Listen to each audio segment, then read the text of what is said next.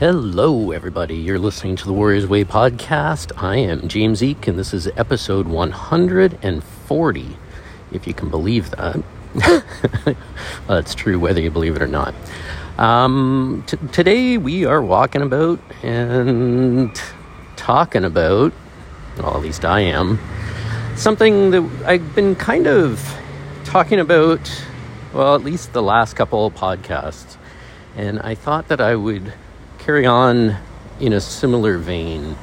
If you're listening to this when the episode comes out, you'll know that we've been having a bit of a crazy summer with Lahaina burning and vanishing off of the face of the planet, and Canada burning away in our worst wildfire season we've ever had, and tons of other crazy things going on weather-wise, which, shouldn't really be a surprise if you've been, paying attention to life.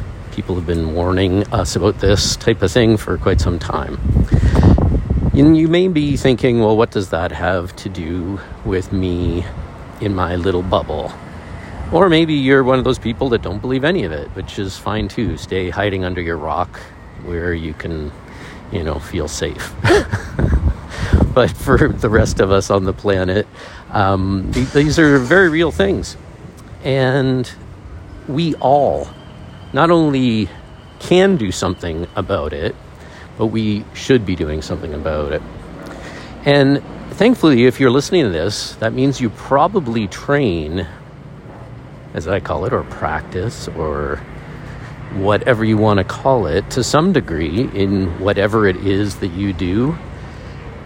And honestly, I don't think it actually matters what it is that you do, as long as you do train in some respect. And maybe I'll talk about that another time, but not today. So I'm just going to back up a little bit. I think that part of the problem that we're facing right now is that we all have kind of bought into a personal view of ourselves and our world that has led us down the path that we're all living on right now, where this climate crisis that we have, and that is just going to get worse, by the way, it created a big mess. Now, you could say, well, what's to blame is, capitalist consumerism, and, just leave it at that. And that's a fair comment to make. But the reality is, when we put labels on things and put it on a shelf and just say that's what's to blame, it takes the onus off of us. And we live in, what we would like to think is a fairly civilized and advanced time where, science rules, which is great because, there are lots of advancements that we've had thanks to science. But if I were to say to you, truly, what are you? Most of us, if we want to dig deep enough, would say, well, I'm made of particles, and I'm made of those things. And, most people just believe in that. They understand that, they're made of all these different little pieces, and it gets smaller and smaller. You're made of your organs, and then you break it down more, and you're made of, cells, and then particles, and yada, yada, yada. The problem being that if you take just that scientific viewpoint of what you are, it leads you to a kind of disassociated view that nothing really matters. It is kind of the prevalent view. It's this isolated view of who you are. It's that individualism. And that individualism is what is fueling most of the things that, if we're honest with ourselves, that we we have to fix. You can, like I said, you can blame things on capitalism, you can blame things on consumerism, and that's all true. But if you ask yourself the so what of all of that, it leads you to another question, which is, well, why?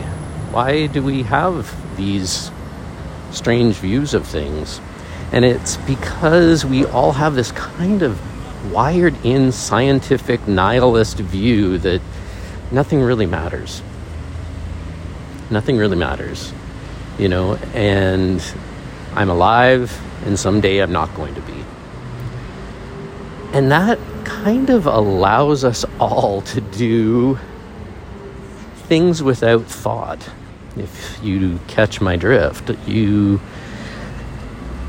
enable yourself to make decisions that just make you happy right now, that make you believe that you will never suffer, that you don't suffer, that you've never suffered, maybe even, that you just have a life that is defined by, whatever it is, your job, your family, the things that you think in your own little bubble make you happy. But as we found out during, the beginning of COVID, when, people at 6 o'clock at night would go out on their decks and bang pots and pans so the healthcare workers knew that we were with them. This is back before the days, of course, when, the crazy other viewpoint took over and then people became afraid to say anything. But we were in a time and a place for a moment where people cared about each other, where we understood that we're all in this together, where there was a joining together. And I don't know about you, but it gave me a feeling of hope that we were actually headed to something new and something better. When you were in the city that I live in, we were having, a bunch of wild animals coming into the downtown, and it was a very different time, if you can remember. The thing is we need more of that. We need to understand that the scientific view is very important, don't get me wrong, but the resulting answer to all of that is not to be less, but to be more. To understand that we are all just one big whole, that we're all connected, that we are all a piece of each other. And I mean that in a lot more ways than one. Sometime when somebody is trying to tell you something that makes them very, very happy or very, very sad, try to act completely poker-faced, ambivalent about what they're telling you. And I can guarantee you're going to find that extremely difficult to do. You're going to understand that you actually feel the emotions of other people. And it might be a crazy experience for you too, because if you can actually feel the emotions of other people and you can't control that feeling, that weird energetic communication, it's going to be a bit of a life-changing thing, I think. And if that's the case, then what else are you connected with? And I think you need to think long and hard about that. And what does this have to do with training? Well, everything. It has everything to do with training. Because the reality is people don't know how to handle or accept their own suffering. So how can we expect them to be more? How can we expect them to see the suffering that is around them and to want to change that? What we need to do is make our training actually about eliminating the suffering in others. In Buddhism, there are beings called bodhisattvas. I think I mentioned them before. And they are, I'll just say, individuals who have dedicated their lives and potentially future lives to making sure that all other beings are enlightened before they will ever be, to alleviate the suffering of this world as much as possible. And that's a big shopping list of things that you need to try to accomplish in your life, if you can imagine. And I think that way of seeing your training, that it's about other people, not about you, that it's about trying to make this world better by the efforts that you are doing, by you having an expanded view of what training means and what you are and what you yourself can do in this world. It's probably the most important thing that we can do at this time that we find ourselves in. I truly believe that if we can learn to transform ourselves, that we can transform the world. Every little thing that you do changes everything. So when you make your life about being kind, about not putting down others, about trying in your little bit to make the world a better place, of course that makes a difference. I sometimes have people that'll tell me that, they don't think that we should be, for example, the martial arts crowd, that, I think that my martial art is just fine how it is, and I don't need to put any more into it. I don't need to add compassion into it. I don't need to try to, alleviate suffering.